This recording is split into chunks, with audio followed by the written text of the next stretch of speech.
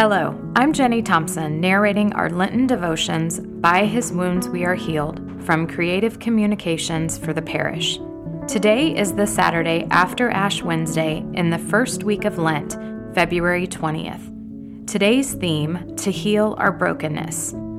Our scripture reading comes from John 10, verse 30. I and the Father are one. There was no conflict between Jesus and his heavenly Father. Their very nature was identical.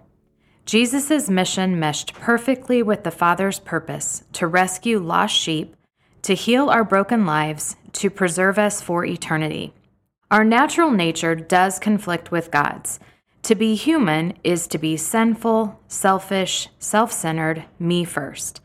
The cross proclaims God's nature to love, to forgive, to heal, to give new life to dying sinners such as ourselves. Jesus' wounds apply healing power to our natural nature, changing us from the inside out. At the cross, we see what we should be, and we become what we can be. It's a lifelong, blessed process of being healed and made whole.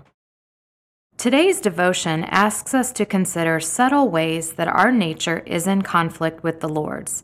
This reflection is a little convicting to me because as I think of my own life and how I go about my days, I find myself consumed with my day and, to be honest, my selfish desires.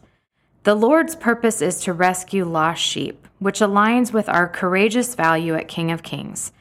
This value states that we will stop at nothing to reach people who don't know Jesus and are excited to take our place on the front lines with God as He furthers His kingdom.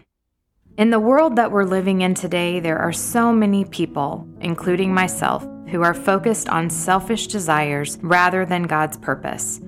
Today, I want to start a new focus.